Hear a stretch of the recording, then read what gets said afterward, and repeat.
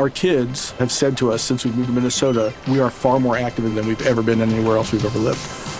Moving to Minnesota opened up a lot of doors for us. Just this overall sense of community, of values that, Minnesotans have. It's a real accepting, loving community, especially with 2 young kids. See why CNBC ranks Minnesota number 4 best state to live and work. A great place to work, an even better place to live. ExploreMinnesota.com/live.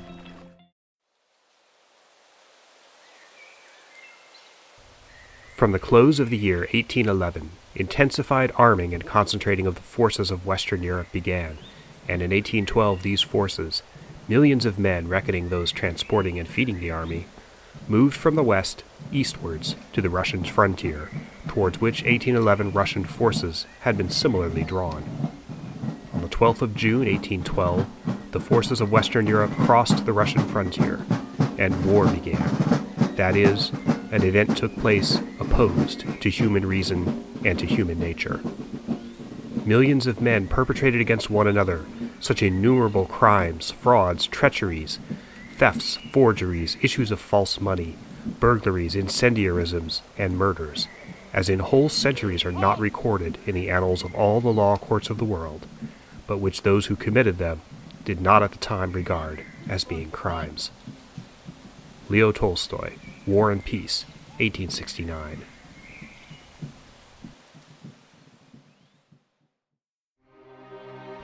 "200 years ago, in the second decade of the 19th century, the world was a strange, fascinating, and precarious place. It was a time of global conflict and uneasy peace. A time of great environmental change. A time of disaster and miracles, anomalies and mysteries. It was a time when our modern world began to emerge, and a time like almost no other in history. This podcast is about stories, true stories, of this remarkable era. This is the Second Decade Podcast. My name is Sean Munger. I'm a historian, an author, teacher, and podcaster. You can visit the website for this podcast at seconddecade.net. Second Decade is spelled out, all one word, 2 D's in the middle. Thanks for joining me on this journey into the past.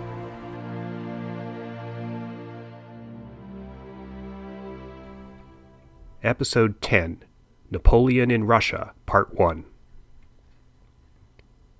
On June 25, 1807, on the river Niemen, near the town of Tilsit in East Prussia, now located in Russia proper, a young, handsome man in a very fetching military uniform got out of a boat next to a curious-looking raft that had been moored in the middle of the river.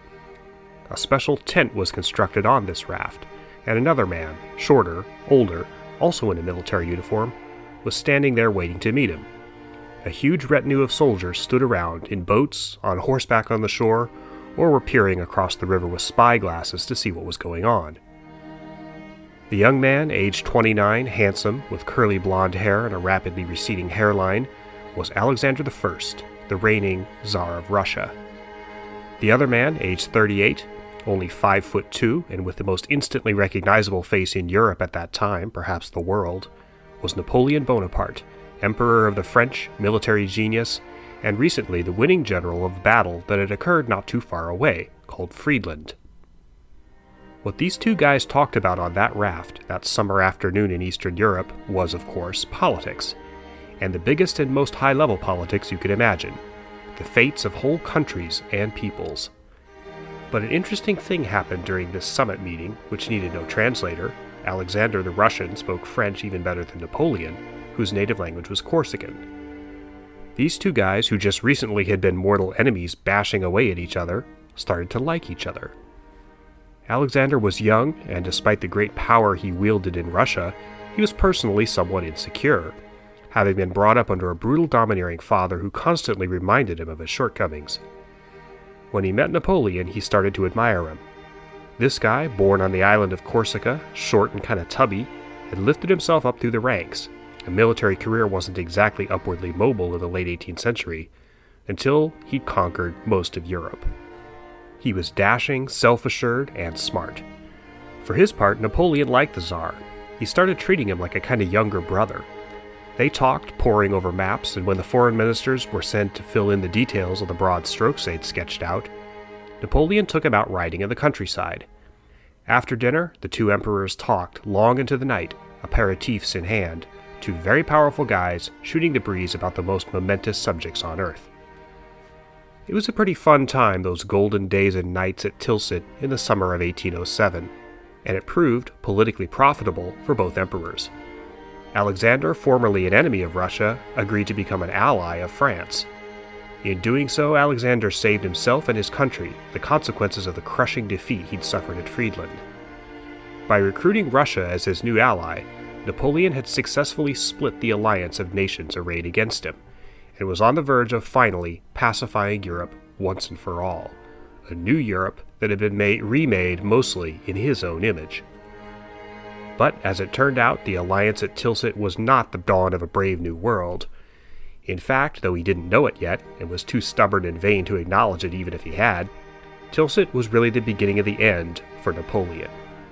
In the seeds of that alliance, concluded by a personal meeting between two powerful rulers, was also the seed of the bloodiest military conflict in the entire first half of the 19th century.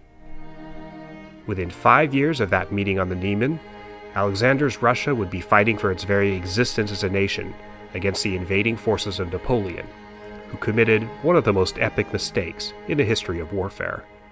This is the story of that war, that mistake, and the amazing lives and personalities of the men and women involved in it. It happened in 1812, and is one of the high points of the second decade, and a turning point in world history. This is the first of 3 parts of the story of Napoleon in Russia.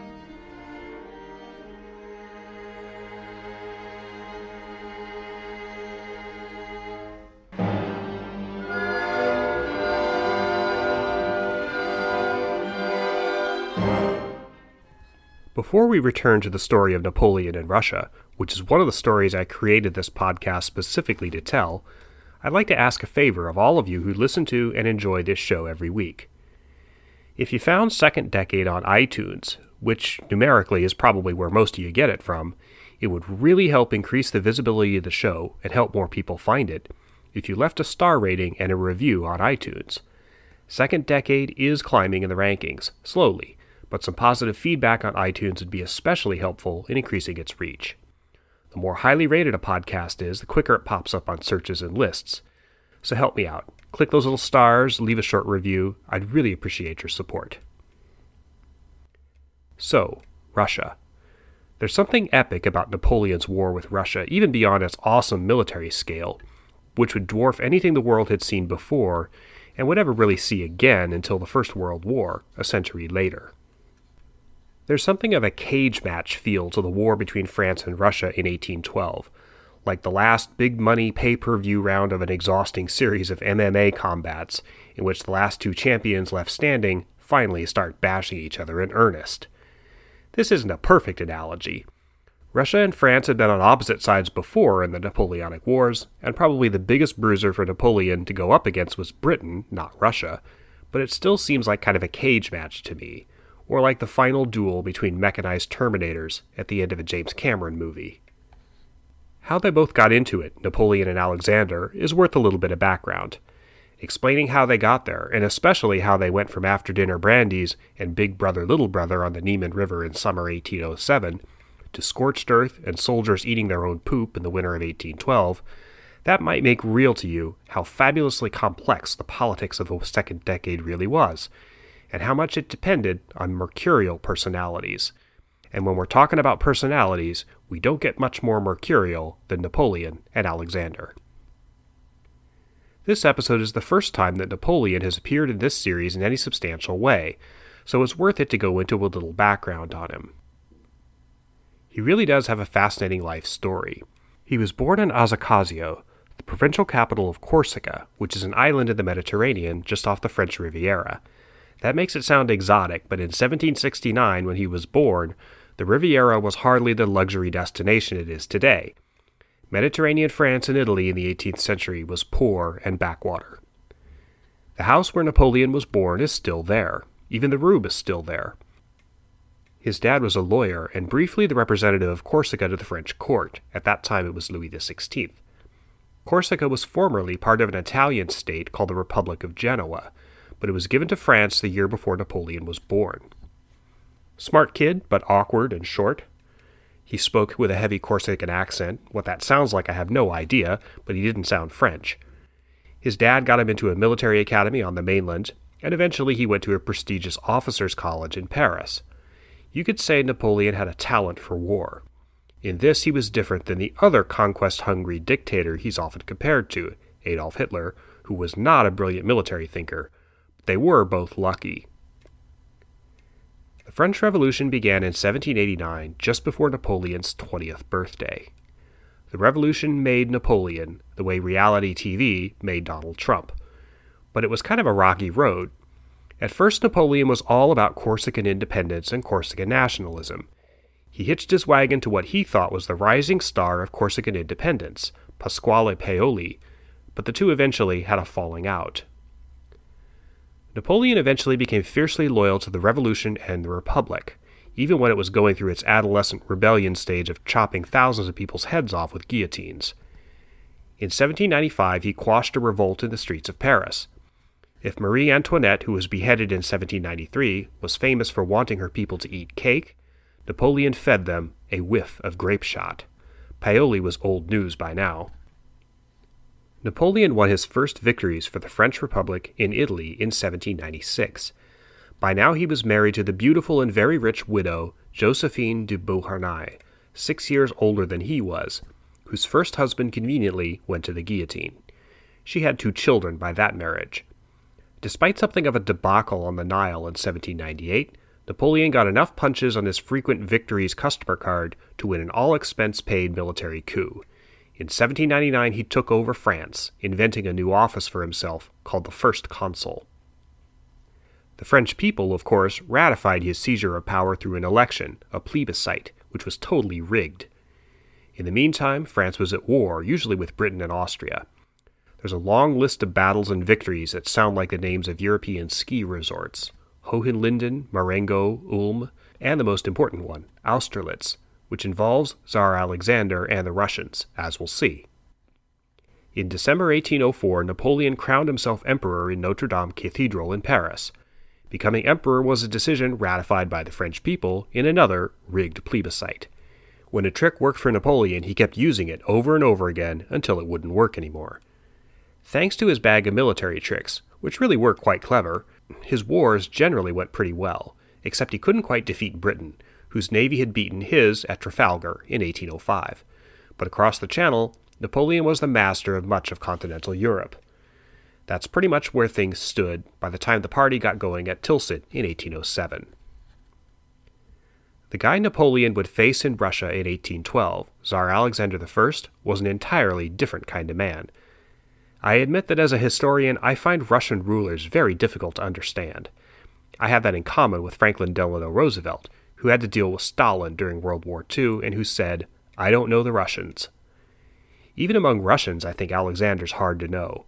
Such a fascinating guy, so full of interesting tidbits and contradictions. He was born in 1777, 8 years younger than Napoleon. His early life was dominated by a larger-than-life figure, his grandmother, Catherine the Great. Catherine didn't have much use for her son Paul. She was pretty busy adding little and sometimes big bits of territory to the Russian Empire, which was continually strengthening during the second half of the 18th century. When she wasn't attending to affairs of state, she was having affairs with a dizzying array of lovers. She paid them a lot more attention than she did her son. Catherine was getting up in years, and she wasn't enthused by the idea of Paul succeeding her. Alexander, when he was born, seemed to solve this problem. It's rumored that Catherine, at the time of her death in 1796, was scheming to remove Paul from the line of succession totally, so the crown would go directly to Alexander. She hadn't quite pulled that off by the time she died, and Paul became Tsar. It's not relevant to our story, but I just want to say, for the record, that Catherine the Great did not die while having sex with a horse. That's an urban legend, completely false, but unfortunately it's the only thing that a lot of people think they know about Catherine. Anyway, back to Alexander. He had a strange education. The tutor that Catherine hired to teach him at court was Swiss, and a die-hard devotee of Republican, small r, Republican ideas. Alexander was thus brought up in the progressive ideas of the Enlightenment, many of them originating with France. In fact, there was a great affinity for France among Russian nobles and Russian society. We'll get to that. Anyway, it's an odd mix to hire a Swiss liberal to teach a boy who was destined to grow up to head the most autocratic government in Europe, perhaps the world, with the possible exception of China. Add to this mix the weird mysticism of the Russian Orthodox Church — Alexander was very devout — and you've got a young man with a very bewildering sense of himself, if he had any sense of himself at all. He did not want to be Tsar. At the age of 19, about the time Catherine died, he said, quote, "My plan is to settle with my wife on the banks of the Rhine, where I shall live peacefully as a private person, finding happiness in the company of friends and in the study of nature." When he wrote that, he'd been married to a German princess, Louise of Baden, for about 3 years. Catherine had chosen her, of course, for political reasons. The marriage was not a happy one. Tsar Paul was mentally unstable. In early 1801, a group of generals and court officials hatched a plot against him. At St. Michael's Castle in St. Petersburg, which had just been completed, the conspirators struck. One of them told Alexander, then aged 23, and who was in the castle at the time, that they were going to depose his father. Alexander reportedly agreed, reluctantly, to assume power, but he told the plotters his father was not to be killed under any circumstances. It didn't work out that way. When the conspirators barged into Paul's bedroom, finding the Tsar hiding behind a curtain, they threw him against the table and tried to force him to sign an article of abdication. Somebody obviously went a little too far, because Paul was ultimately strangled and trampled to death, as well as being hit with a sword. Suddenly, on March 23, 1801, Alexander was Tsar of Russia. He felt crushing guilt for being complicit, even just a little bit, in the plot that killed his father. But Russia was now his. Alexander had dreams of great liberal reforms in Russia, especially doing something about the serfs, the terrible system of land ownership, kind of like slavery, that held the vast majority of the Russian people in feudal bondage, like something out of the Middle Ages. He also dreamed of remaking the world. Big, bold dreams for a 23-year-old ruler with a liberal education and virtually no checks on his power. In the end, he didn't really do either of these things. Domestically, he made some moves toward liberal reforms, and he tinkered around the edges of serfdom, but he couldn't quite muster the cojones to make the bold moves needed to really change things. Alexander did, however, try to seize the opportunity internationally, with Europe embroiled in war thanks to Napoleon, to improve Russia's position. Unfortunately, he chose the wrong side, at least at first. In 1805, Alexander wrote a letter to William Pitt, Prime Minister of Great Britain, suggesting a grand plan to reorganize Europe into a coalition of states founded on the rights of man. That was Alexander's old Swiss tutor talking, finding voice through his bold, idealistic dreams. The Brits, however, weren't interested in grand schemes to remake Europe. They wanted to kick the crap out of Napoleon. Alexander unwittingly let Pitt manipulate him. Ultimately, he agreed to join Austria in attacking France. Britain, in the meantime, would put up the money. In summer 1805, Russia was suddenly at war with France. This was a weird state of affairs for Russia, especially the Russian nobility. They loved France. Most educated people in Russia spoke French, and it was the language at court. They guzzled French wine at parties, and Russian women loved to wear the latest fashions from Paris. In many ways, at least culturally, Russia kind of wanted to be France.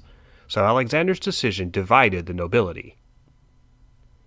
If you've ever read Tolstoy's War and Peace, I began this episode with a quote from that book, this is where the story opens, and with this exact subject.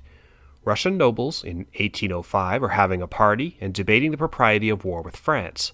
Some people think Napoleon's a mad butcher who'll be the end of civilization.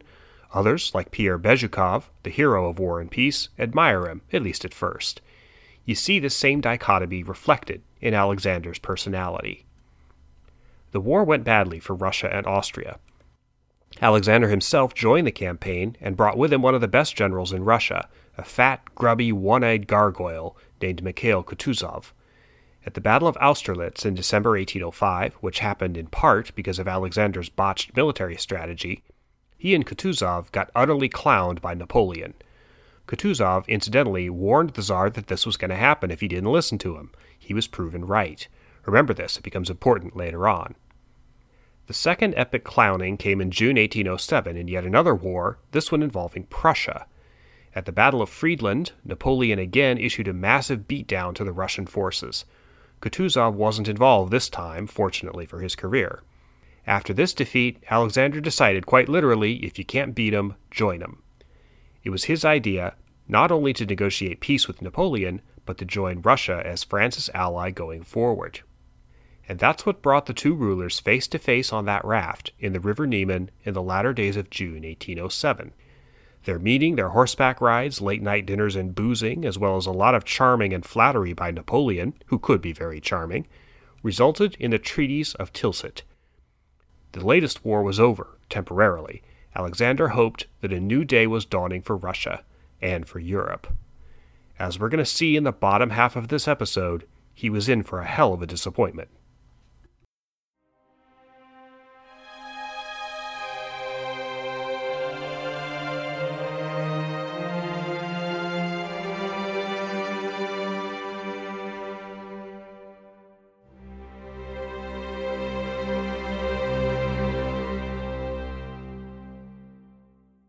The seeds of the conflict between Napoleon and Alexander grew out of Napoleon's attempts to reorganize Europe, at least the pieces of Europe he conquered or controlled indirectly. They also arose out of the classic vanity of a dynastic ruler, which Napoleon now was, the desire to have a son to carry on his dynasty. First things first. European politics was a mess before Napoleon, and, say what you will about him, he did his best to clean it up. For example, before Napoleon's conquests, there was no such thing as Germany. In the center of Europe, there were over 200 scattered states, duchies, and principalities loosely associated under the old Holy Roman Empire. Napoleon abolished the Holy Roman Empire in 1806 and replaced it not with a real country of Germany, but with a thing, I'm not sure exactly what it was, called the Confederation of the Rhine. Napoleon had a wonderful time carving up countries on the map and reorganizing them. One of the new countries he created in 1807, a puppet of France, of course, was called the Grand Duchy of Warsaw. This was sort of like Poland Light. The country of what we now know as Poland was never stable throughout history. It sort of blinked in and out of existence over several centuries, and every time any sort of Polish state did exist, it tended to be irritating to Russia. So Alexander, Napoleon's brand new ally, was already a little ticked off less than a year after the Tilsit meeting. Anything that tended to encourage Polish nationalism was alarming. But then Napoleon went and did something else. You may know, and I referred to this earlier, that Napoleon had a grand romance with Josephine. I mean, they're a thing in history, a famous power couple, Napoleon and Josephine. It's like red and scarlet. The problem was, though, that Josephine couldn't have any more children. She had 2 by her first husband, and whether as a result of a rough delivery or an abortion she had later, she was what they called in the 19th century barren. Big problem. Lack of sons to carry on the dynasty was the Burr and Henry VIII's rather large butt back in the 16th century, and by 1804, when Napoleon became Emperor of France, the lack of a male heir started to bug him. I may do an episode on Napoleon's marital troubles, but suffice it to say he divorced Josephine, despite still being in love with her, and started looking around for a hot young number, definitely royalty, who could become lucky wife number 2. As it turned out, Tsar Alexander of Russia had 2 sisters. The older one, Catherine, utterly hated Napoleon, and in any event she married a German prince before he could get to her. But the second sister, Anna, was 14. Yeah, a bit of a creepy match with a 39-year-old guy. Napoleon started sussing out Alexander whether he might let him marry his younger sister. He did think about it. A dynastic alliance between France and Russia had certain benefits. But he also didn't want to seem like he was Napoleon's lapdog, so he sort of dithered in getting back to him. Napoleon was not a patient guy. By 1810, the beginning of the second decade, he started to realize the Russians were dragging their feet, and the match with Anna probably wasn't going to go off. He wound up marrying Marie-Louise, daughter of the Emperor of Austria. In March 1811, she squeezed out a pup, who Napoleon quickly proclaimed the King of Rome. The point here, though, is that even though Alexander wasn't super keen on marrying his sister to Napoleon, The way Napoleon suddenly broke off the relations and married the Austrian emperor's daughter humiliated Russia. Alexander, after all, was supposed to be France's ally, so here's another sharp poke in the eye that Napoleon delivered to Alexander. Napoleon also insisted that Russia join what was called the Continental System. This was basically an economic and trade system that Napoleon instituted among his allies and puppet states, which was basically aimed at starving Britain, his old enemy, economically. The Continental System was supposed to freeze British goods out of any markets on the European mainland. With the remnants of Napoleon's navy littering the bottom of the sea off Trafalgar, economic warfare was really all he had against Britain, and he wanted to make sure all his allies didn't trade with the Brits either. For a country like Russia that depended on imports, the economic disruption of the Continental System hurt pretty bad in the pocketbook. In 1807, a bottle of champagne in Moscow cost 3 3/4 rubles. In 1811, it was 12 rubles. Russian nobles drank a lot of champagne, so this was a pretty big deal. The final flashpoint came back to that Polish thing, the Grand Duchy of Warsaw. Rather than let Napoleon create a radio-controlled drone country right next door to Russia, Alexander started thinking that he would take the bull by the horns and create a new Kingdom of Poland under his control. He dusted off an old plan to invade the Grand Duchy and put it together with some Polish provinces that Russia already controlled. The Russians had some trouble finding some Polish noble who would support this scheme, and who didn't see through Alexander's sudden interest in becoming the liberator, air quotes around that word, the liberator of Poland. But the Tsar started to make preparations anyway. In part, this was to tamp down the anger in Russia, especially among the nobles who were starting to view Alexander's foreign policy as one misstep after another. Of course, carrying out this plan for Poland required troops, lots of them.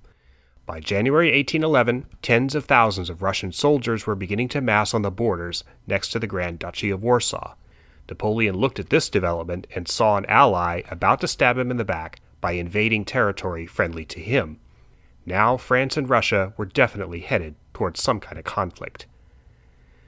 By the late spring of 1811, it seemed in both countries that war was inevitable. The reasons for it really weren't visible to a lot of people. There was no sneak attack or some grand insult that brought everything to a head. Indeed, it was just sort of a slippery slope leading down to an explosive conflict, perhaps a needless one.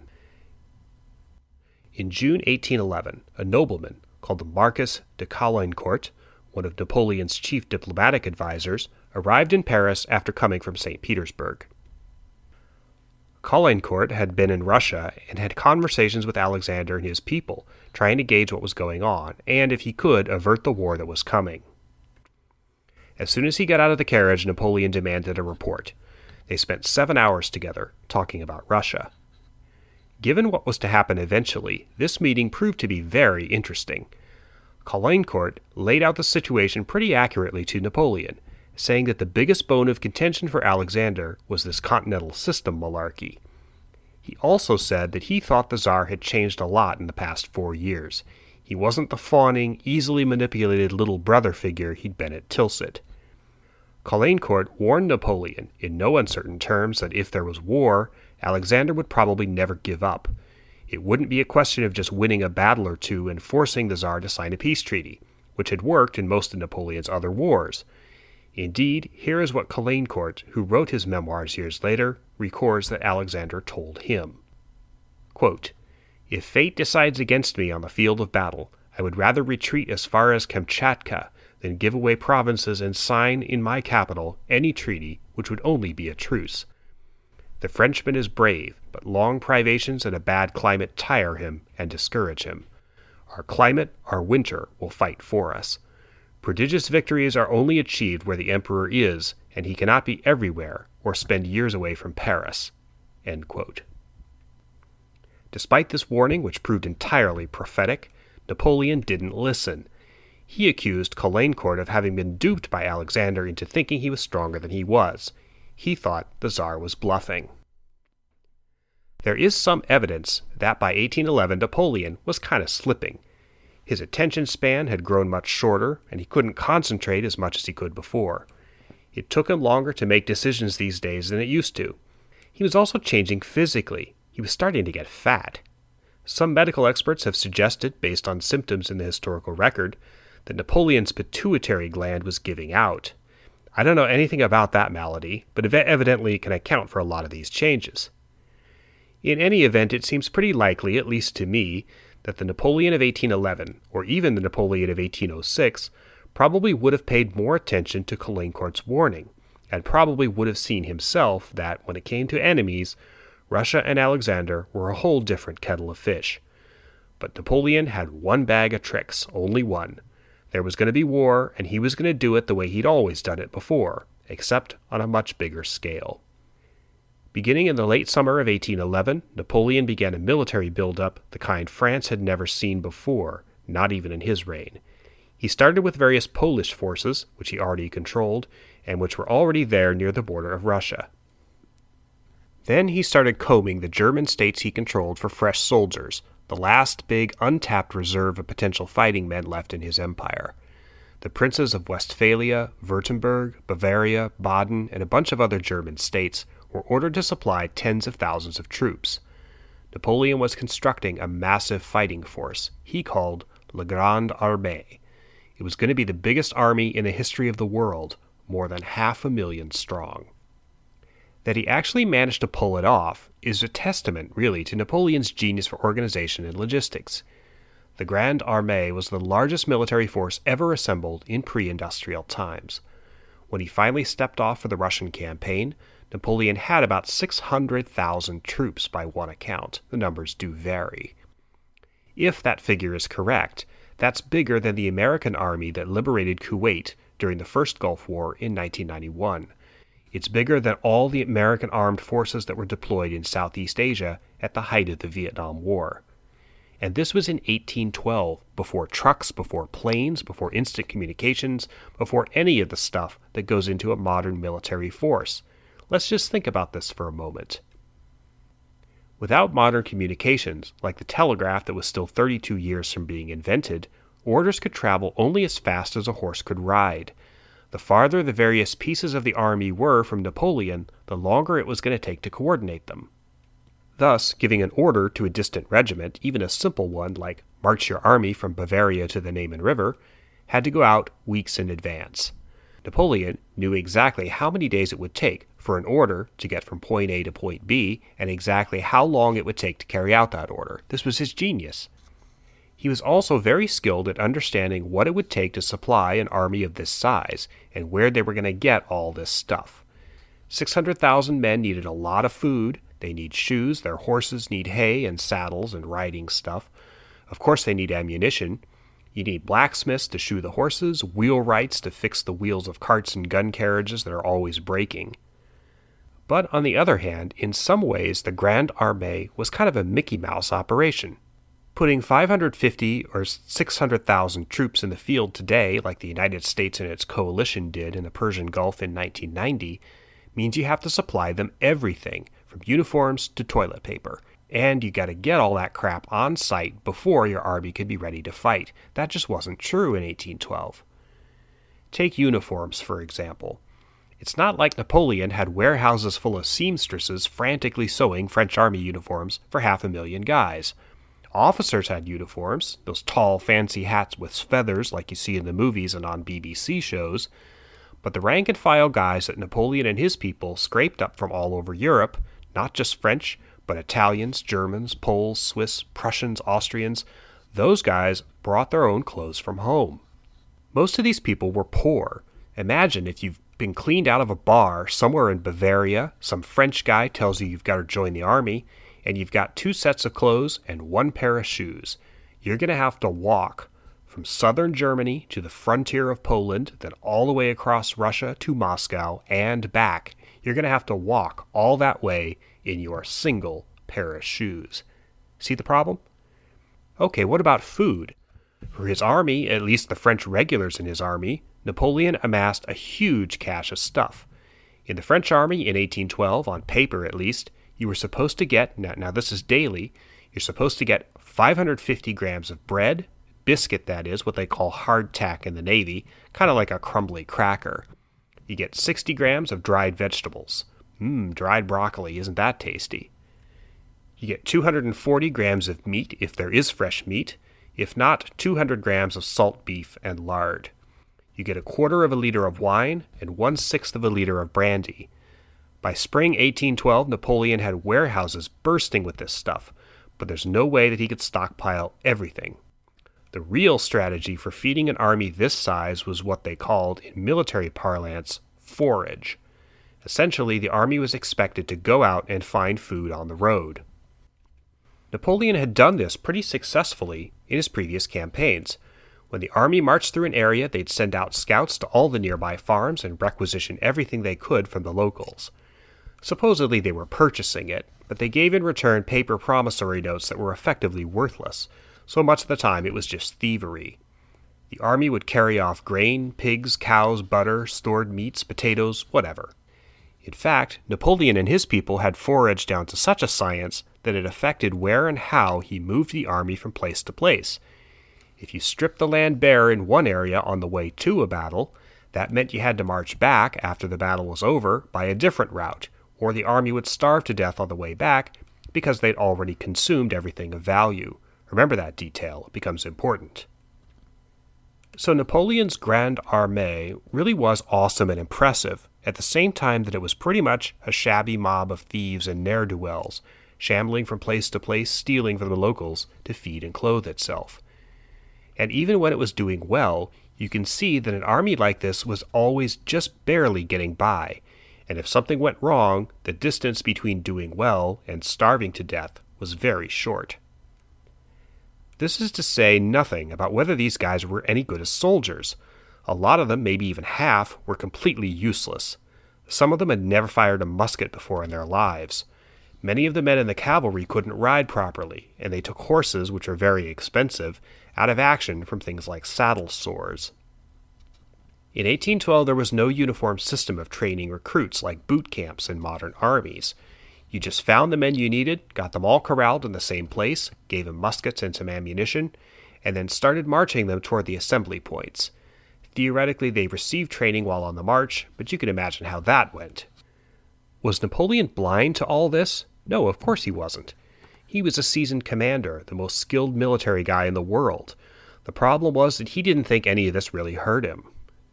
He told one of his aides, quote, "When I put 40,000 men on horseback, I know very well that I cannot hope for that number of good horsemen, but I'm playing on the morale of the enemy, who learns through his spies by rumor or through the newspapers that I have 40,000 cavalry. Passing from mouth to mouth, this number and the supposed quality of my regiments are both rather exaggerated than diminished. The day I launch my campaign, I am preceded by a psychological force which supplements the actual force I have been able to furnish for myself." End quote. So it's spring 1812, heading into summer.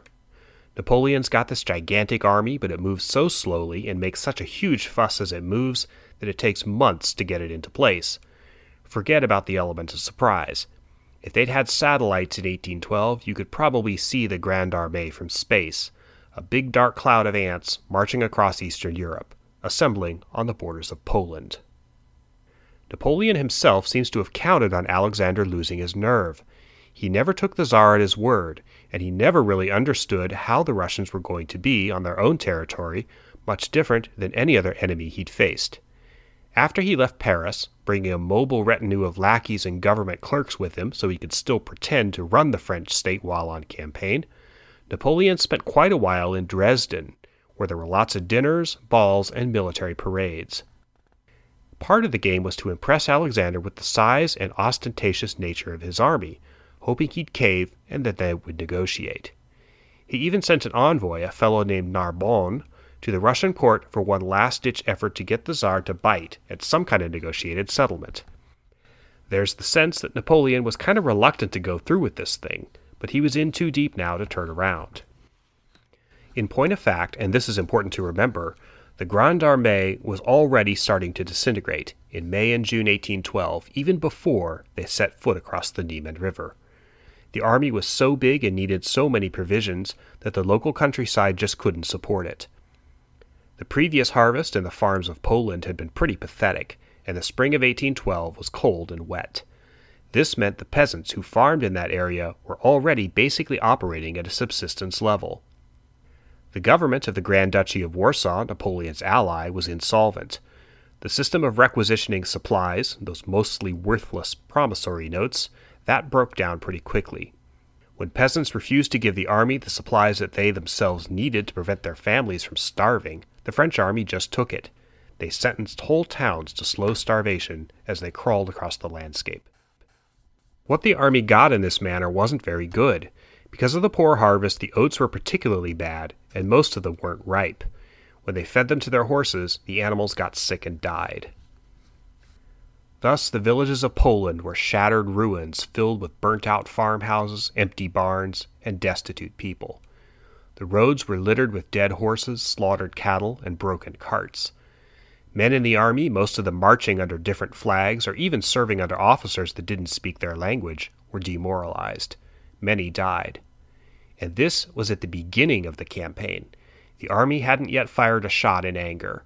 They hadn't even gotten to Russia yet. Napoleon's army was already starving in June before a single flake of snow had fallen, before they even saw a Russian soldier. Narbonne returned from Russia with nothing positive to report. Tsar Alexander, who'd been building up his own army for months, told the French envoy, "Tell the emperor that I will not be the aggressor. He can cross the Niemen, but never will I sign a peace treaty dictated on Russian territory."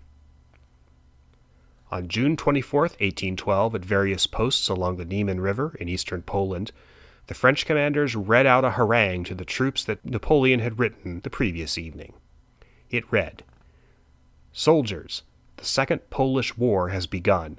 The first ended at Friedland and Tilsit. At Tilsit, Russia swore an eternal alliance with France and war on England. She is now violating her promises. Russia is tempting fate, and she will meet her destiny. Are we no longer the soldiers of Austerlitz? Let us advance. Let us cross the Niemen. Let us take the war onto her territory. The Second Polish War will be glorious for French arms, as was the first, but the peace that we will conclude will be a lasting one." The French army began crossing the river that day. The biggest war in the first half of the 19th century was on. If you like this podcast, please share it, tell somebody about it, mention it on your social media, your Facebook, Twitter, YouTube, etc. I'd love for you to contribute to my Patreon account. That's at patreon.com/Sean Munger. Pledge an amount, even $1, and get access to members-only goodies that no one else gets, including video bonus lectures. In addition to my Patreon account, you can find me on Twitter at Sean Munger, there's an underscore there, and my website, seanmunger.com. My historical sources for this episode include 1812, Napoleon's Fatal March on Moscow, by Adam Zamoyski, HarperCollins Publishers, London, 2004. Music credits.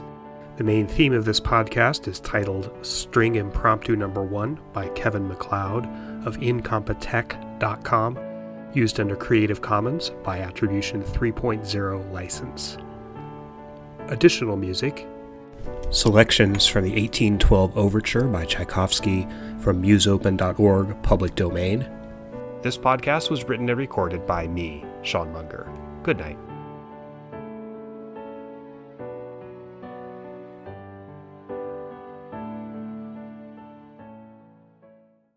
Our kids have said to us since we moved to Minnesota, we are far more active than we've ever been anywhere else we've ever lived. Moving to Minnesota opened up a lot of doors for us. Just this overall sense of community, of the values that, Minnesotans have. It's a real accepting, loving community, especially with 2 young kids. See why CNBC ranks Minnesota number 4 best state to live and work. A great place to work, an even better place to live. ExploreMinnesota.com/live.